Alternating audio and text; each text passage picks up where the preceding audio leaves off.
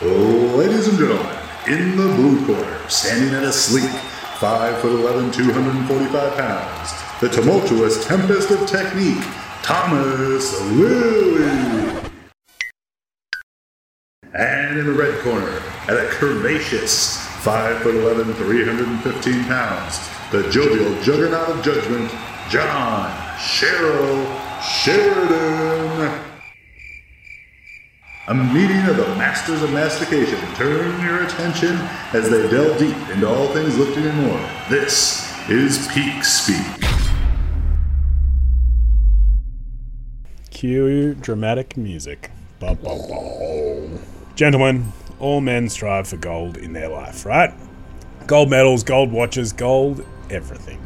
However, there is a certain type of man who goes that extra mile. He walks with confidence, the confidence of a lion, and giggles in the face of danger. He's a big, hairless, winning machine, and when he unzips his pants, he sees platinum?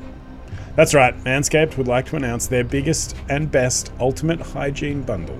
The Platinum Package 4.0 is now available worldwide. Manscaped is the leader in below-the-waist grooming. Now trust them with your whole hygiene routine. Join the 6 million men worldwide who trust Manscaped by going to manscaped.com for 20% off and free shipping with the code PEAKSPEAK. I don't know if you need to know this, but Manscaped even threw in 2 free gifts to their Platinum Package 4.0. The Manscaped boxes and the Shed travel bag. Bring your comfort and boxes to another level. The Platinum Package 4.0 covers all bases from head to toe. The best bang for your shebang.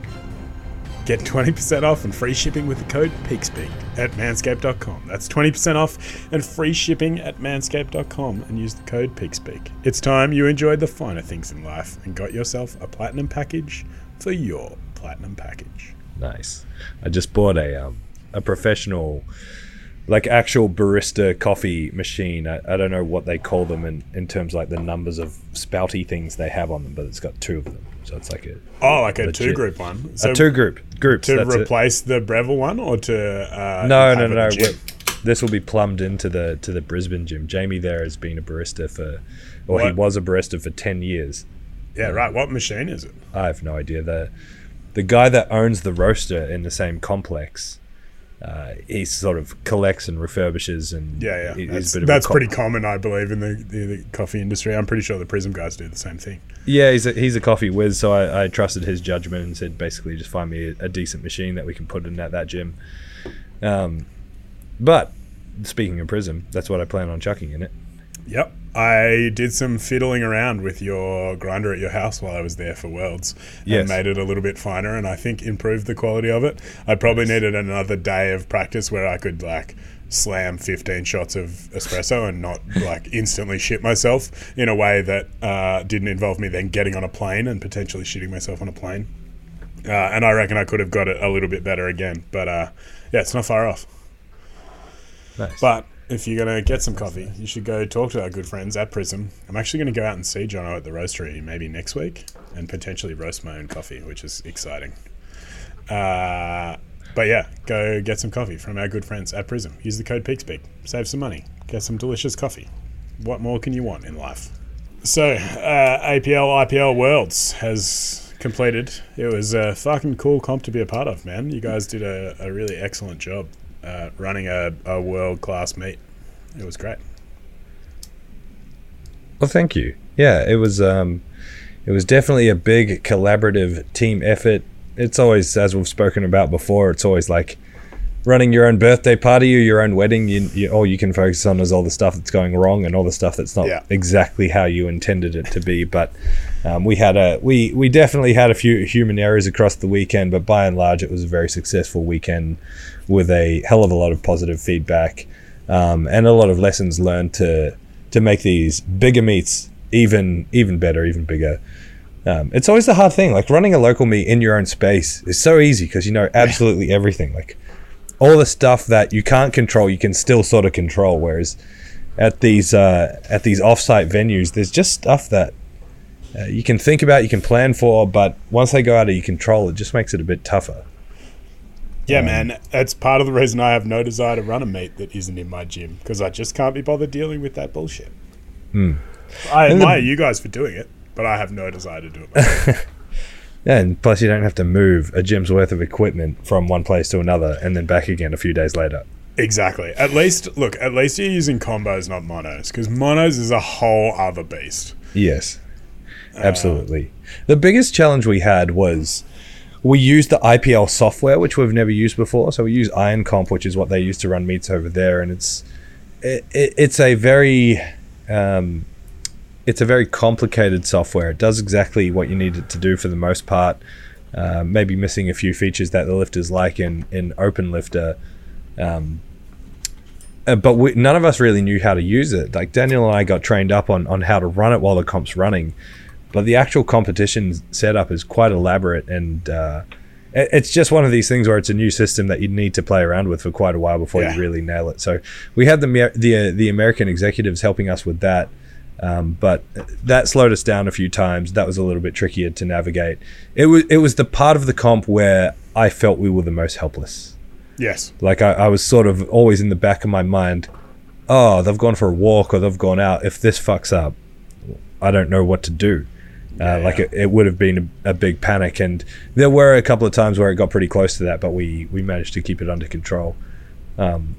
We did a new live feed setup. That was pretty cool. The live feed was sick, man. I was watching that most of the day on Sunday because I had my two lifters competing while I was at home suffering, and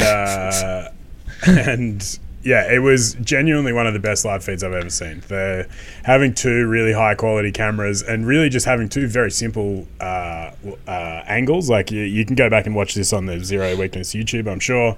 But you had a camera set up on the chalk bowl and then a camera on the platform. The angles were great. Like the picture quality was excellent. Having just even that dynamic switch between seeing a lifter warm up, like prepare, and then watching them walk onto the platform, just adding that dynamic switch there made it more engaging. Like I think it's really easy and like I'm certainly guilty of this, having a live stream that is really more about recording the process and, you know, having people be able to tune in as opposed to it being a product unto itself, you know, and something that is an engaging thing to watch. It's still pretty hard to do because powerlifting from a spectator point is a bit shit. Yeah. But I think that was a really interesting change that I haven't seen done well before. And I think you guys did it really well, which is cool. Yeah, thanks. I really wanted the lights in the live stream. So on the first day we had the lights up on the big screen, but the lighting in the room was too bright to actually capture the lights on the projection. Yeah, on the camera itself, yeah. And so then we were left with only two options, which was move the TV that we put the lights onto, which wasn't going to work because it would definitely get knocked off by a lifter psyching up, or move the camera, which also didn't work because of the cables that we had. Yeah. So unfortunately we couldn't have the lights on the screen, which was the most common comment on the feed was like, we need to see the lights. So look, I think that is somewhat negated by having a good MC, which you did. Like across the whole weekend, Henny and the other guys did a great job all the way through it. And just being out, like I watched the whole thing without sound, and I know enough about powerlifting to be able to tell you whether they were whites or reds, regardless. You see their faces. Yeah, but not even that. Like they're 2/3 of the way through it, and I can tell you whether it's getting whites or not. But having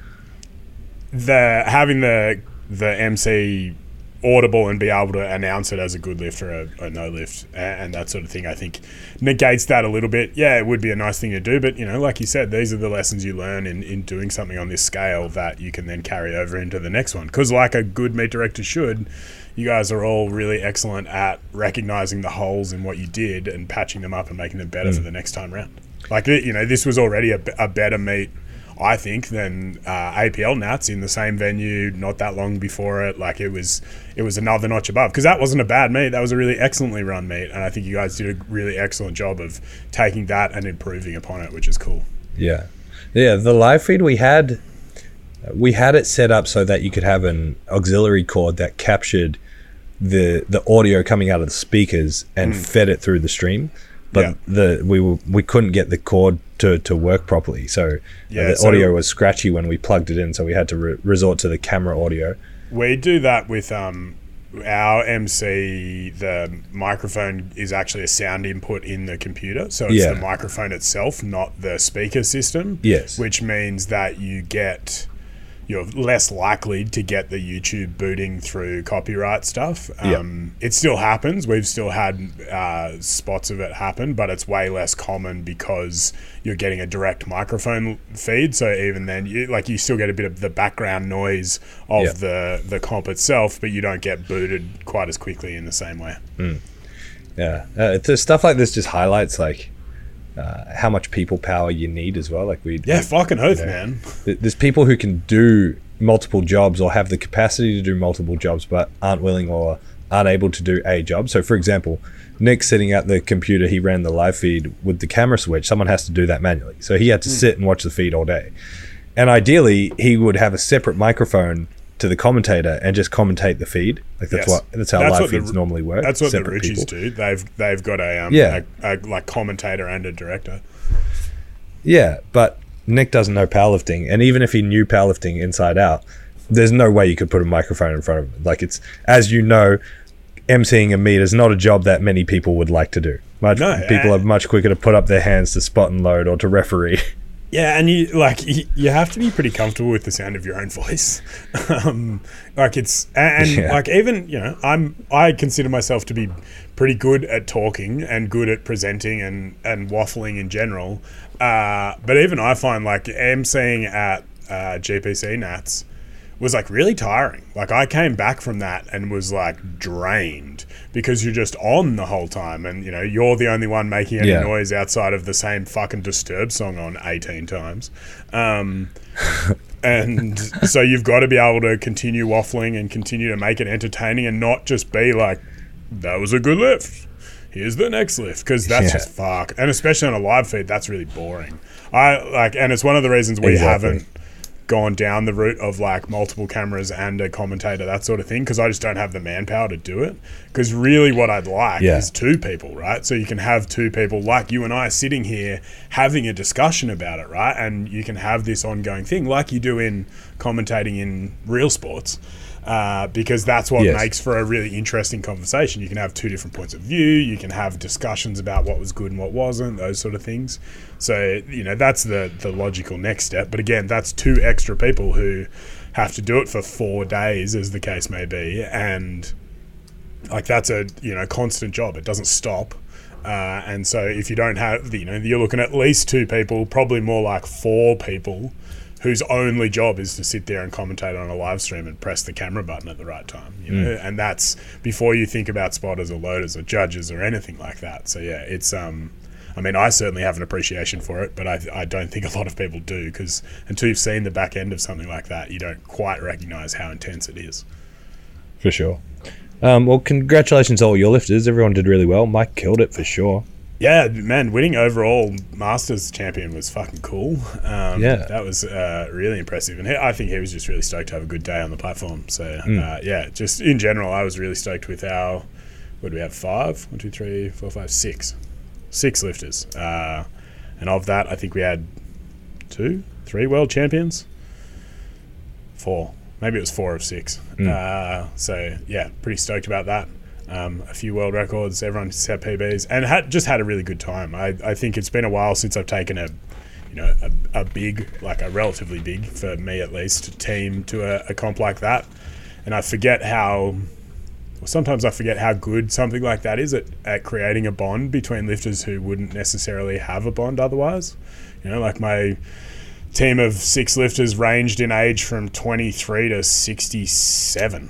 And male and female, years of lifting versus only lifting for a little while, a total range of things that these people wouldn't necessarily have ever really had anything in common outside of powerlifting. But then to have had the experience of something like traveling somewhere, for a lot of them it was their first comp at a venue that wasn't Burleigh, which again is an experience and something that has to be accounted for. And so being able to watch them all, really, as I just kind of sat back and let them do their thing, it was really cool. I really enjoyed it. Yeah, awesome. that Masters division that Michael's in was actually really excited to watch. Like his weight class, so he was Masters 60 to 64 in the 110s. And his weight class had 3 or 4 people that were pretty close to each other, and it was a really exciting. It was probably my favorite like battle of the competition was watching them deadlift at the end. Yeah, that was really cool, especially when I'd already sent Mike a text message congratulating him on his day on the platform after his 3rd attempt, and then I saw the 4th attempt go in, and I immediately sent him another text. Or I think I sent Lynn a text. And she was like, he's going for 248 or something for a 4th. And I just replied with a GIF that was like, that's a ballsy move, because I was pretty certain he wasn't going to get it. But hey, who am I to say don't do it? Fuck yeah, you're there and you got nothing to lose. Why wouldn't you? Yeah. But yeah, watching him, and then was it Davis, the guy that came out and then crushed the world record after him? That was fucking cool. Yeah, it was awesome. And that happened in a similar fashion with Kat Wright and Lynn in the 75 Masters division when they were competing Friday. So Kat came out, pulled a world record on her second, and then I changed Lynn's 3rd to be 1 kilo more than that, and so she basically followed her and then came out and had an attempt at a 1 kilo chip on a world record that had just been set. And it's that sort of thing that constantly reminds me how cool powerlifting is as a sport. Yeah. Because Kat and Lynn were both stoked about each other's lifting and having the opportunity to have someone to push them and those sort of things. And Mike is, I know for a fact, the same. And so I think it's a really cool reminder that despite being in head-to-head competition and taking records from each other and doing that, it really is still all we're in this together, trying to push ourselves to be better, and having that competition to push you is really actually a very powerful tool. So good. Well, all the people are wondering, how did Sunday go? Yeah, it was an interesting experience. So I ran my first competitive running event since high school cross country. Not that I think my running in high school cross country was ever competitive. It was compulsory. It's probably a better description. Look, it's been an interesting build-up. I don't think I ever thought I would enjoy running, but I've genuinely enjoyed the last sort of 10 months or so of pushing running as an endeavor and training for something again, which I haven't done in a while. The day itself was interesting. Fun's not the right description, despite it being a fun run. I'm not upset that I've done it. I'm happy with the result. My original goal was under 2.5 hours. A few weeks ago, I reassessed that goal based on my current training performances and was aiming more at a sub 2:15 half marathon. And so I ended up running a 2:13:14 or something. So I ticked all the goals. I ran the whole thing. I ran it as fast as I thought I would. Or thereabouts to it, and was happy with all of it, but I just don't know that I actually enjoyed the experience. And I'm still processing that, and I think I will be for some time, partly because I've got to turn it around in, 11 days. I've got to run a 30k trail run at the Stromlo Running Festival, because turns out I'm a masochist. I guess I'm still fucking sore. It's 2 days later and I'm still in heaps of pain. So it'll be interesting. But I think there's a couple of things that went into it. I've really enjoyed running and the mountain biking before that. And then I guess the bouldering as well. I've really enjoyed the solo aspect of it. Yeah, I was going to ask, do you think part of it is just because this whole time it's all been about you, and now there's a whole bunch of other people doing it and you were there, and it almost felt like competition, felt like now it's a show rather than a pursuit or a hobby? I think that was it. Hey, I think that's the biggest factor, is that I drove to the thing at 6 o'clock that morning, fucking just super fucking nervous. And excited and all of the feelings that I should have before a sporting event. But the whole thing, I just was a bit grumpy about the whole time. Yeah. And I haven't quite put my finger on exactly what it is, but I think a lot of it is exactly like you say. It brought out the worst in my competitive side. Like, I happily tell people, partly as a joke, partly seriously, that I'm the most competitive person you'll ever meet. And for a long time, that's served me really well and continues to serve me well. And it's not something I ever want to get rid of because I like being competitive. I enjoy it. But in that context, it took something that, and I've spoken about this before, that like I look back on my time lifting, and I reckon I got into lifting without recognizing it at the time, trying to prove something to someone.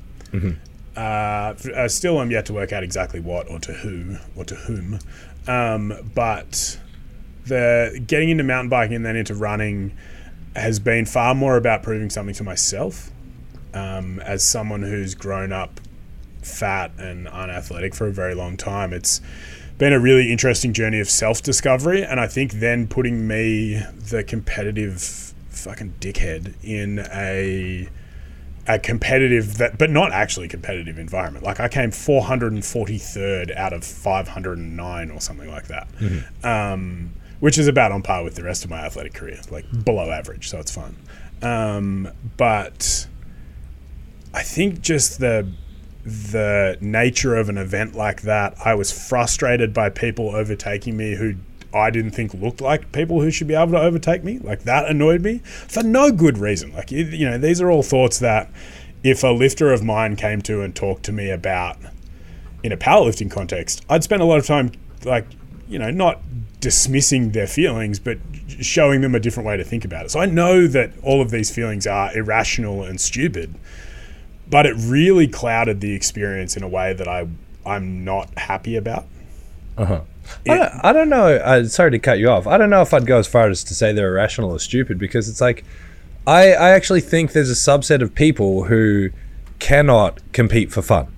Like, it's an oxymoron. You don't compete for fun, you compete to win. And a true competitor is going to try and win it, and is going to get upset at their own failures or someone beating them, no matter what. And you know, as long as I've known you, that's you. You're a competitive person. You know, it's frustrating, but I think it's like, especially in your position, you spend so much time working with people who need to find the fun in competing. And it's like you've expected yourself to fall into that category, and maybe you just don't. And so I think, like, part of that's obviously then the expectations that I put on myself for performance and those sort of things. And, you know, like, I hit all the goals I wanted to, and I hit better than I thought I was going to. But then part of me is also annoyed that, like, I thought, like, under 215 would be good, but maybe I could push for, like, a sub 2. And then, like, was nowhere fucking near that. and that annoyed me. It's like, well, that's, like, this is, again, I think the part of the problem with my fucking brain is that, like, I'll never be satisfied. And, you know, that, again, that's served me really well in business, in lifting, in all of these aspects of my life. But it really put a big dark cloud over the experience in a way that has changed my thinking about it. You know, like, I, for a little while, was contemplating the idea of, after this, pursuing, like, maybe a sub 4 hour road marathon. Mostly because I think it'd be interesting to be able to say I've squatted over 400 and I've run a sub 4 marathon, because I don't reckon there's many people that have done that. And I'm all about finding horrifically niche aspects of performance to claim I'm the best at, because I'm insanely competitive. And I don't think I will pursue that. I don't think I enjoyed it enough to want to do that. And if I did, I probably wouldn't do it in a registered event. You know, like, I wouldn't do it in a competitive environment. I'd just go and run a marathon. I was going to say that was going to be my next question. It's like, if someone deadlifts 400 kilos to competition standards in the gym, did they deadlift 400 kilos? So, you know, or does it have to be in a comp? If you run a sub 4 hour 42 Ks, did you run it, or was it not counted because it wasn't in a marathon? Exactly. And like, this is the thing I've always said to, you know, powerlifters. Like, what you lift in the gym doesn't mean shit. It's all about competition. But as someone who's, like, pretty comfortably past my competitive career, and I only say that because I know that if I dip my feet back in it, the same fucking thing's going to happen. I'm going to try and do a powerlifting comp, and I'm going to hate myself because I didn't do as good as I wanted to, and didn't hit the numbers I expected to, that sort of thing. No matter how fucking good the performance is, I'll still be annoyed about it. And so I think that's where I probably need to spend some time thinking about how I do these challenges, because I'm not doing it for a competitive thing. Like, I'm never going to be a good runner. I'm just interested in finding my own limits. And so I'll be interested to see how this Stromlo thing goes. I think the nature of it being just a little less intense, because it's longer, but it's got more climbing in it in a way that means I'll walk a bunch of it. Like, I don't expect to run the whole thing. I think the nature of trail stuff like that I enjoy a bit more as well, just in general, in the same way that I enjoy riding mountain bike stuff more than I do on the road, because it is just a bit more engaging and I enjoy being out in nature and stuff like that. So, you know, like I said, I'm going to spend some time certainly thinking about this and talking about it in situations like this and unpacking it myself. But I feel like the way my performance goals are going to go is going to be more towards doing things like, you know, big adventure-y things and hard stuff like that I just set up and do myself rather than in a competitive environment, because I didn't enjoy, like, if I had to rate, you know, my top 10 running experiences over the last 11 months, I don't think the actual marathon would be in that top 10. Yeah. Because all the fun I've had has been out by myself in the bush with my fucking headphones on, sometimes like in the middle of the night, and shit like that, in a way that's been the blissful experience, is that solo aspect of it, and just being present in what I'm doing and not having to give a shit about anyone else. So yeah, I think that's a useful insight, and like I said, I don't regret having done it, and I'm not upset about it or anything like that, but I think it's just interesting because I'm used to having doing these things and then being really stoked about it and being ready to do the next one. You know, like that's what happened in powerlifting. In the bike stuff, it kind of got to a point where, like, I did that one big thing and then needed a bit of a break, and then running kind of fell into place. So just overall a very odd experience, and one I certainly haven't had before, because, like, I've been competing in sport for basically my whole life. You know, I'm 34. I think I probably played my first competitive sport of soccer at the age of 5. And that's the first experience I've had that I really just genuinely don't think I enjoyed at all. Like, I enjoyed very minor aspects of it, but actually the overwhelming feeling was like a bit of frustration and a bit of like underwhelming, you know, annoyance. I don't know. It's a really weird one that, like I said, I'm going to have to think about for a while. But yeah, and I think interestingly, it puts into perspective some of these discussions I have with people, because one of the things I say about, like, novice powerlifting comps and things like that, one of the reasons we do our 4-week course as 4 weeks is because, like, I sort of lean on the idea that you probably shouldn't spend a ton of time training for something you don't even know if you like. You should just kind of do it and see what happens. I did the opposite of that. I spent like 10 or 11 months training for this thing, you know, and, like, did the first one, and I think I hate it. and I, like, again, I don't regret it, but it's just an interesting juxtaposition to how I would advise people to do it. And, like, I guess I really only entered this event in March, so I spent, like, you know, let's call it 7-8 months training for it. But, like, that's the sort of time frame that I'd say to powerlifters, like, hey, just do your first comp, like, as soon as you can. And this was kind of like the first event I could do, but also the first event I was going to be in a position to do. And I think if I'd done it earlier, it would have annoyed me even more, because I would have been even worse at it, and that would have just made it worse. Yeah.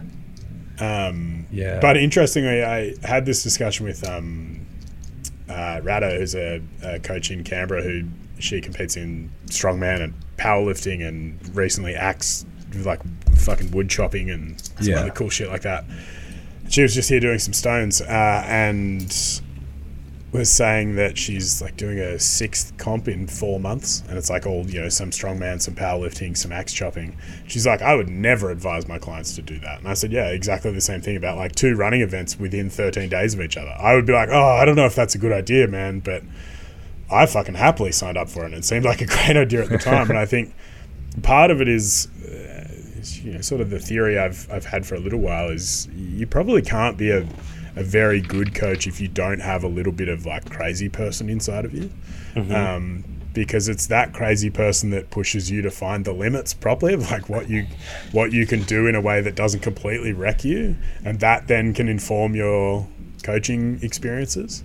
Because a lot of the coaches I know are terrible at taking their own advice, and doing things in a way that is maybe counter to how they would recommend someone to do it.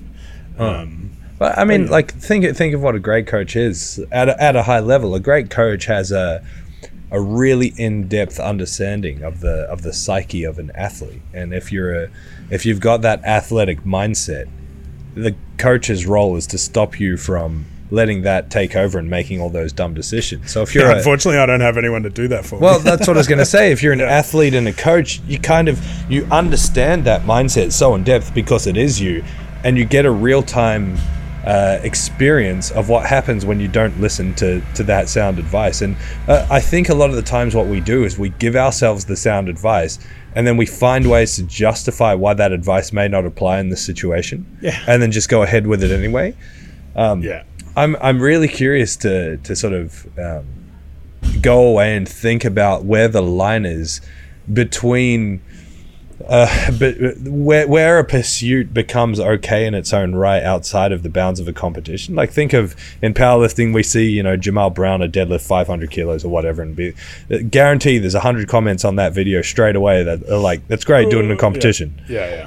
That's great, it was with straps, but we all watch the Dawn Wall and no one says, yeah, but he should have done it in a competition. But that's like, I think that's the interesting thing about the difference in the sports, right? Like powerlifting is a sport that exists as a sport, but also exists in its own right in a training context, right? Yes. Where and so does rock climbing in many ways, right? In that rock climbing exists because you're climbing actual rocks, and then there's the competitive aspect, which is actually the essence of the outdoor pursuit distilled into a competitive, scalable thing, right?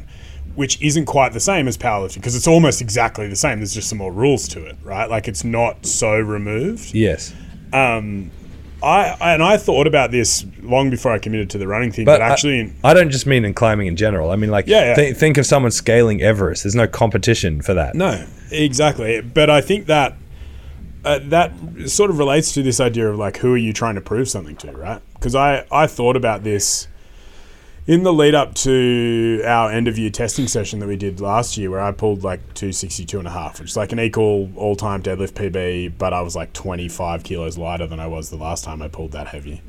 And in that moment, I remember thinking like, well, maybe I should do it in a comp. And then went, you know what? Like I don't need anyone else's validation in my achievements anymore. Like I think I've moved past that.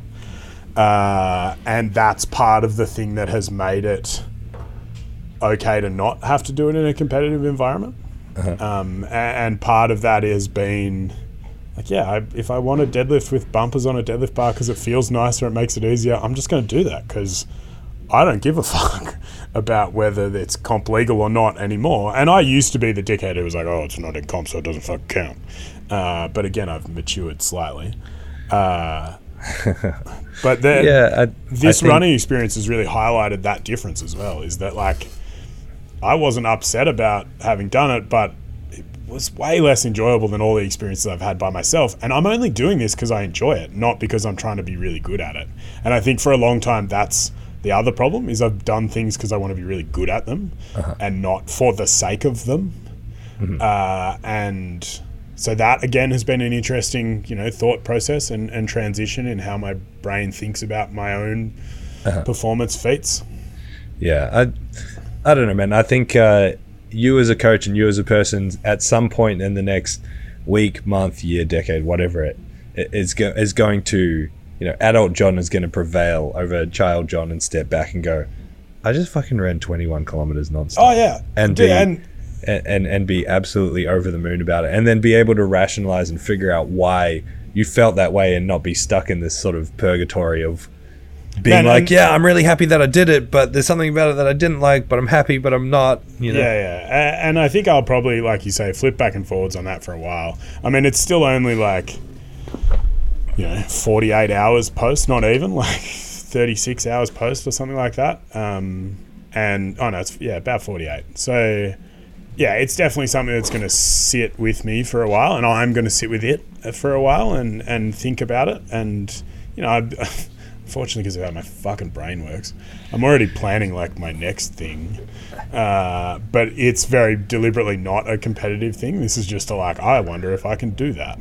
And I think that's probably going to have to be the road I go down for at least the next little while until I figure this shit out a bit more effectively. Purely because I'm just too competitive to do things in a way that can be enjoyable in an environment that isn't me just being frustrated by my own bullshit.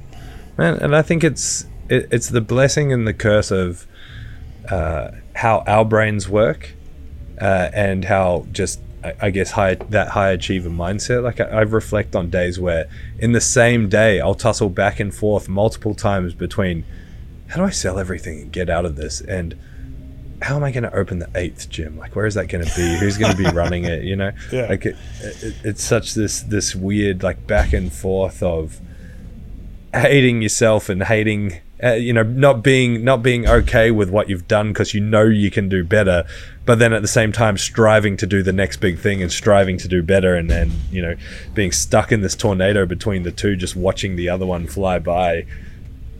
Yeah, man. And look, I don't know if your experience is the same as mine, but certainly I think part of that relates to a lifetime of, being undiagnosed until I was 34, but a lifetime of you're not living up to your potential. You could do better if you tried harder, if you focused more, all of those things that anyone who's been diagnosed with ADHD as an adult has likely had a significant experience with. I think that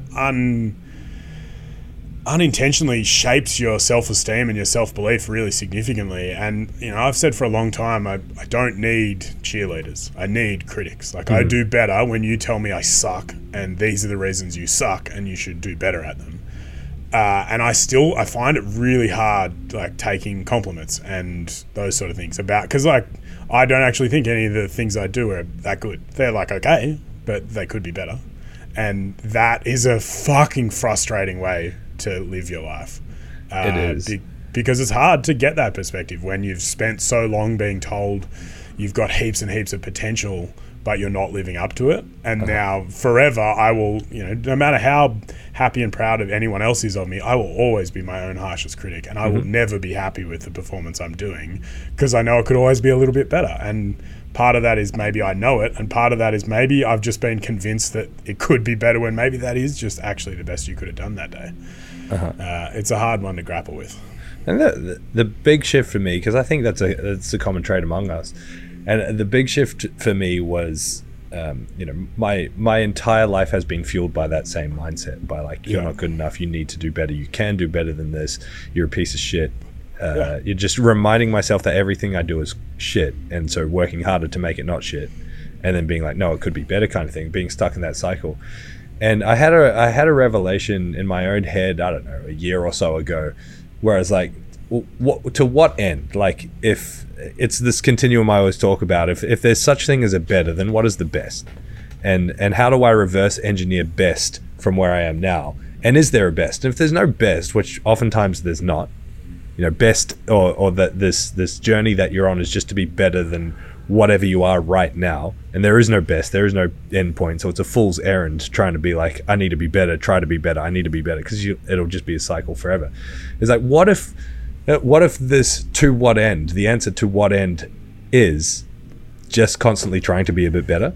And it's exactly the same motivation. It's like, no, I have to be better than I am right now. I have to do better at whatever I'm doing, whatever pursuit it is. Relationships, friendships, gym stuff, business, life, whatever, anything. I have to be better than what I am right now. But if the end of that is just, can I go back through the week, the day, the week, the month, whatever, and be like, have I taken at least one step in that direction? Then I can be happy with that. And it's not to relax, because you're never going to relax on it, but it's to spin the negative motivation to something a little bit more positive. And it's kind of refreshing.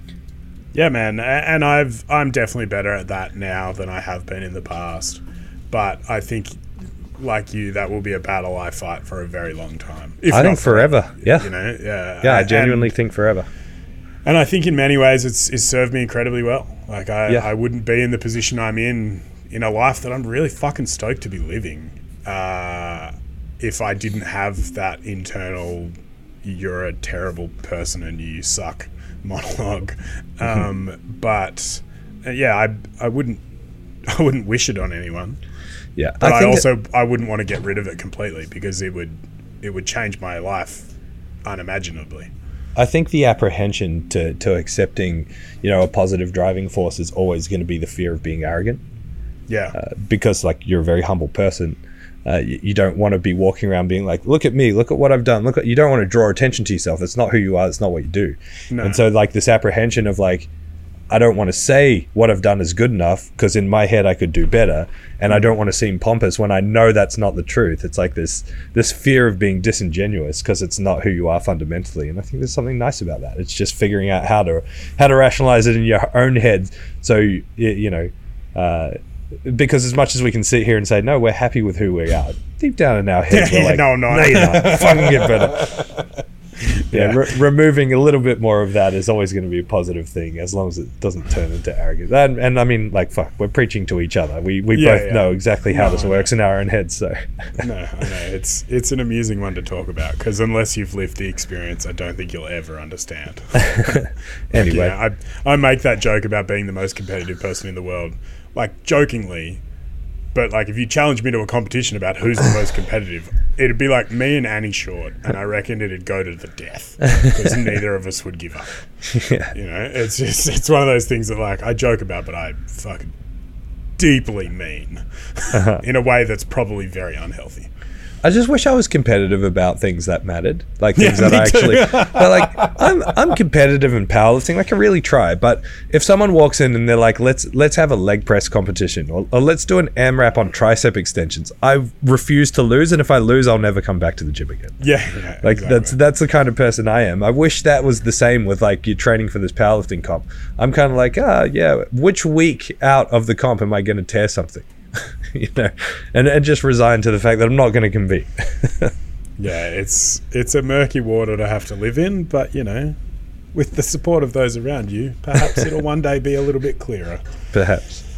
All right. Well, we've comfortably gotten way outside of both the scope of our knowledge, practice, and podcast. Nothing like turning our professional powerlifting podcast into a self-assessment and therapy session to really make us both feel better about ourselves. That's Exactly. great. I hope you all enjoyed us giving each other therapy, and we'll maybe see you again next week for episode 2 of Thomas and John Should Probably Just Pay for Therapists. The end. Goodbye.